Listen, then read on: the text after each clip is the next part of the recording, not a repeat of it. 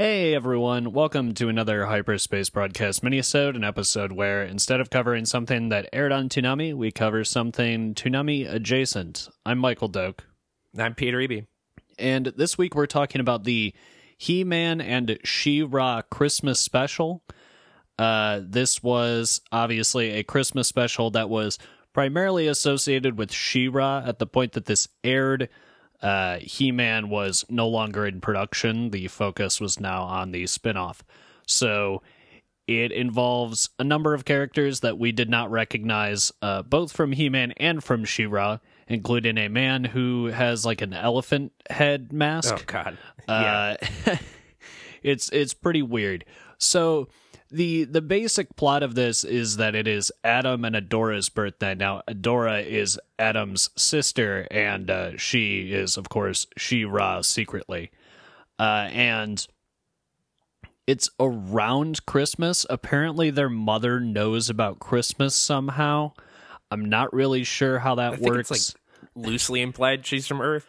I don't know. I guess it's weird. Like, I never really considered, but Earth is apparently another planet in the universe of He-Man, because the main plot of this involves Orko accidentally launching Man-at-Arms' new Sky Spy rocket and crash landing on Earth, and then meeting these two kids who tell him about Christmas. And then they proceed to all get teleported back to Eternia, and the kids are then kidnapped by a succession of villains. And it's great because weird.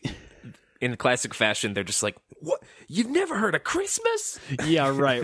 Explain the whole thing.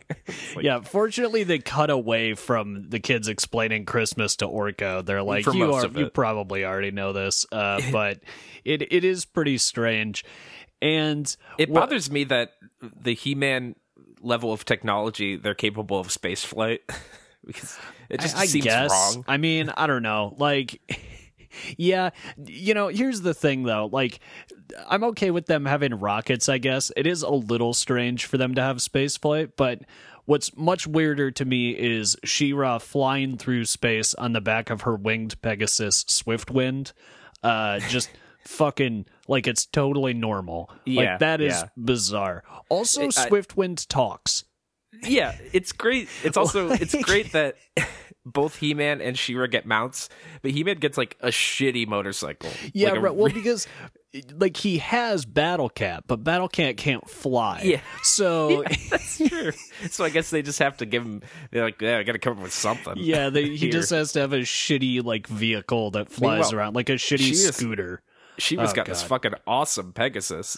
Yeah, but it just weirds me out that Swiftwind talks, because it is. Again, I have not seen all of the new She-Ra series, and I've honestly only watched about half of the first season, maybe a little more than half. I don't remember that horse fucking talking, and I hope it doesn't. And it just has a very normal sounding voice too. I don't know. There's something truly strange about it. For some reason, what dawned on me was maybe they made him a character because they needed an unfuckable male voice as a friendly character. Because any other male character would be like, she's gonna fall in love because she has to. Yeah, with Bo, I guess. Writing. So basically the kids are taken back to Eternia, Eternia. That's where He-Man is. She-Ra's on Etheria, I believe. And Horde Prime, who's this actually fucking awesome looking smoke monster who just has a fucking robot claw arm. I don't know. Horde Prime is actually really cool. He's the overboss of both He-Man Skeletor and She-Ra's Hecklar. Hordak is the She-Ra villain. So he commands Hordak and Skeletor to kidnap these kids because he doesn't like the idea of the spirit of Christmas. And then they basically just exchange control of these kids with each other and also these giant robots called the Monsteroids, who apparently this was their first appearance, but I guess they're on Etheria, and I don't know, they're just weird looking giant robots. Unimportant. Yeah, they're giant robots that transform. They sound much cooler than they are. Trust me. Yeah, right. No, they sound kind of awesome, but they're pretty dumb. And I don't know. They steal the kids from Hordak. They serve zero plot relevance. Yeah, right. Well, they steal the kids from Hordak, and then they imprison He-Man and She-Ra, if I remember correctly, and they're saved by the Manchines. And let's talk about the Manchines for a minute. Imagine Teletubbies, but also they're robots. Yeah, and also they're the happy little elves from The Simpsons, and that's basically what the Manchines are. They do bear a striking resemblance to those happy little elves. I would say the closest thing I could pin them to is JJ the Jet Plane. Sure, I vaguely know what that is. Thomas the Tank Engine, you know. But kind of worse, they basically much worse though. They're like little cute robots, but they have swollen, fleshy human faces. Yeah, their faces are so creepy. That kind of squeeze out of the robot parts, and it's really gross. Right, it's so fucked up. And so, there's a bunch of these little fucking assholes running around, and they save He-Man and She-Ra, or the kid. I don't remember exactly who gets kidnapped. It's kind of irrelevant, but they save them. I think it's the kids, and then the kids get this little dog that's one of these creatures, which is even more nauseatingly cutesy. Just that one abominable. At least is that one seems at least kind of cute to me and not terrifying. I don't know. I think I was more freaked out by the dog than any of the rest of them. I was very happy to learn when looking up additional information on this movie that this was the first and only appearance of the Manchines in the canon. Because I was like, man, if these are primary She-Ra characters, I really don't want to fucking see them come back in the new show. There's no way you can make this work. They'd have to have a fucking bottom up complete redesign. Well, yeah, of course. Most of the characters in that show do to an extent, but I don't know. I figured that they would be the equivalent of what were those Thundercats allies that were robot bears, the Row Bears of something. Oh, that's right. Yeah, I think they were Row Bears. Yeah, they had some crazy weird name too, but I was expecting that the Manchines were those to She-Ra, and I just could not handle the possibility of ever having to see anything remotely resembling them again. That was just not a thing that was okay with me. Yes, the Row Bear Burbles. Ah, there we go. The Burbles. Right, yes. And the Row Bear Burble fruit, if I remember correctly. There's something about that. The Row Bear Burble fruit. Oh, God. Yeah. Thundercats was great. Skeletor eventually gains possession of the children and gets shot down by Hordak on his little flying scooter because, of course, he has a dumb flying scooter, too. He crash lands in some mountains, and the kids are cold, so he magically gives them big puffy jackets. Yeah. And we start to see Skeletor's little heart grow bigger and bigger. It is honestly pretty hilarious that Skeletor is apparently feeling the Christmas spirit and doing nice things, because also after initially saying, no, we're just going to leave this puppy to freeze to death, he's like, oh, I guess I'll take it. And then he's carrying the puppy, and there's a point where the kids are like, you could put the puppy down. He's like, no, it's faster if I carry it. Then he starts asking about Christmas. It's honestly pretty funny. It seems like it's almost hurting him to be good. Yeah, right. He's very upset by the possibility that he's doing nice things. So eventually He-Man and She-Ra have to come in and save the day, but then the big dude, Hordak and Horde Prime. Horde Prime and Hordak, come in and to, collect the children and, I don't know, I guess kill them. Whatever they're planning on doing. I suppose. I don't really know. Just get rid of their Christmas spirit, maybe. Brainwash them. Hordak and Horde Prime show up, and I believe Hordak's ship is shot down by Skeletor, because Skeletor is feeling the Christmas spirit so hard that he's like, no, I gotta save these kids.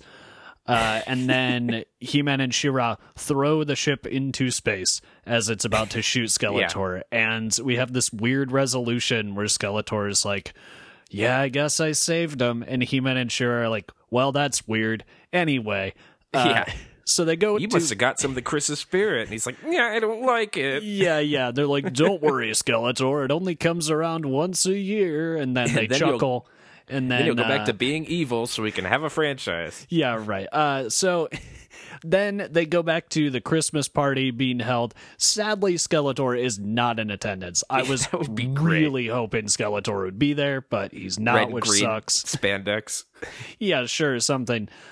Prince Adam is dressed as Santa, and he looks really terrifying. And he gives both of the kids flying belts before they're teleported back to Earth.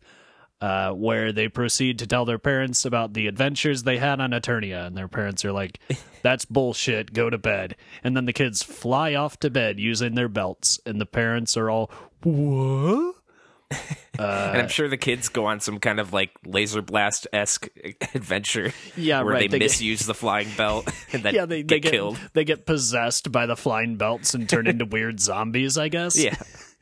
And then I don't know, He-Man has to come down and stop them, and his dialogues, and his dialogue's not translated, of course. But what's really great about this final part, though, for me, is that there's a point where Adam seems to be like jokingly pretending to be Santa when talking to Adora, but it just comes off as creepy. Yeah, because they're brother and sister. He's like, so what do you want, little girl? And there's something about it that's just weird. She pulls the beard off, and he looks all shocked. I'm literally watching this scene right now as we're recording, just really to creepy. Get the gears going. I don't know. There's something about it that I was just like, ooh, that's uncomfortable. I don't want to watch this anymore. But thankfully, after like that, it was over. That Folgers commercial, but basically just as innocent. But the internet made it creepy. Yeah, right. So overall, this is not worth watching, I'd say. It's pretty dumb, but it is kind of amazing to see this like old versions of this stuff after watching a revamped version of the franchise. Like, just Adam's voice is so goofy. Everyone's voice is fucking goofy. Basically, anyone from the She-Ra series just has this obnoxious, really high-pitched voice, or Mermista has like a French accent, which you compared to the voice actress for Bijou from Hamtaro. Yeah, it sounded just about like that. Just the same level of like cringy, bad French accent. The She-Ra theme music is amazing. There's one point where She-Ra has to go to Etheria to get a water crystal that they can use to power the teleporter. This is while Orko is still trapped on Earth. And the guardian of the water crystal is called, and I'm quoting here, the Beast Monster. That's right. Which is astonishingly lazy. Like, that is just, I love it. No, the Beast Monster. Yeah. It's fantastic. What the fuck is that?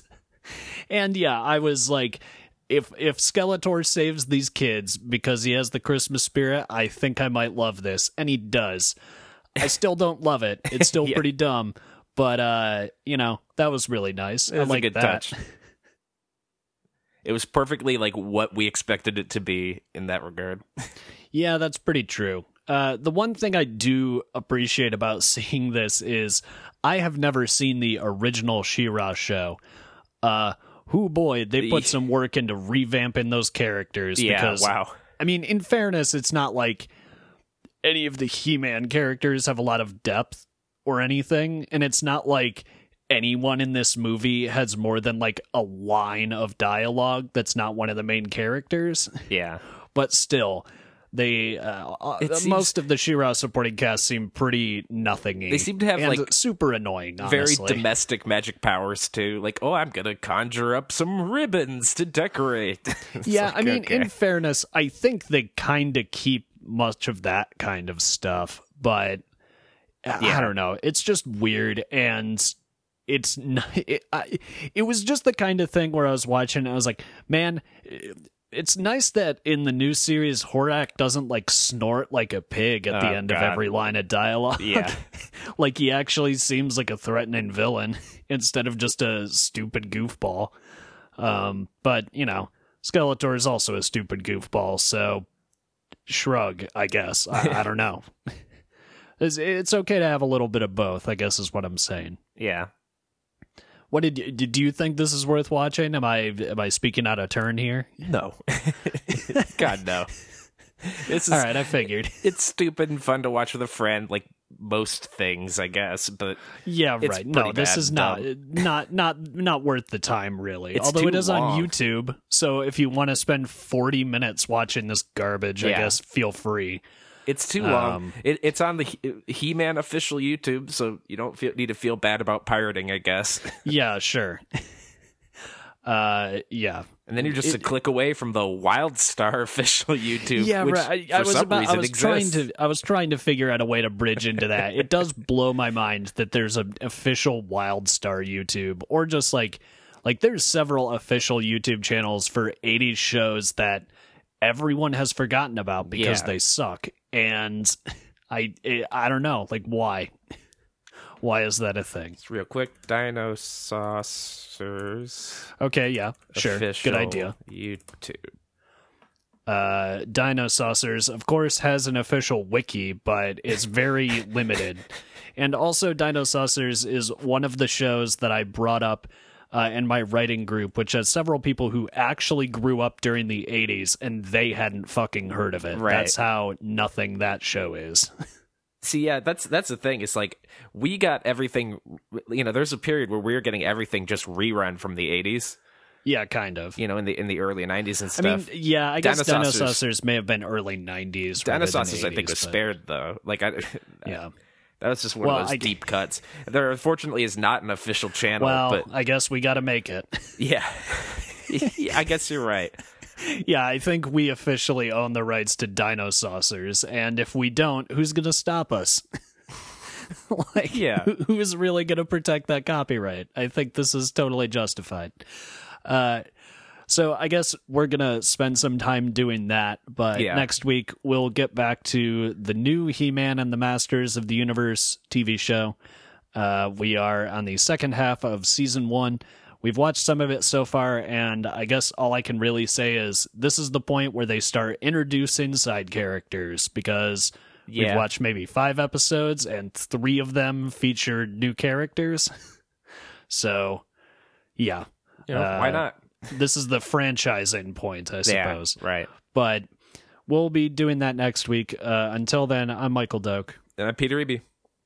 And get ready for some more awesome action figures in stores now.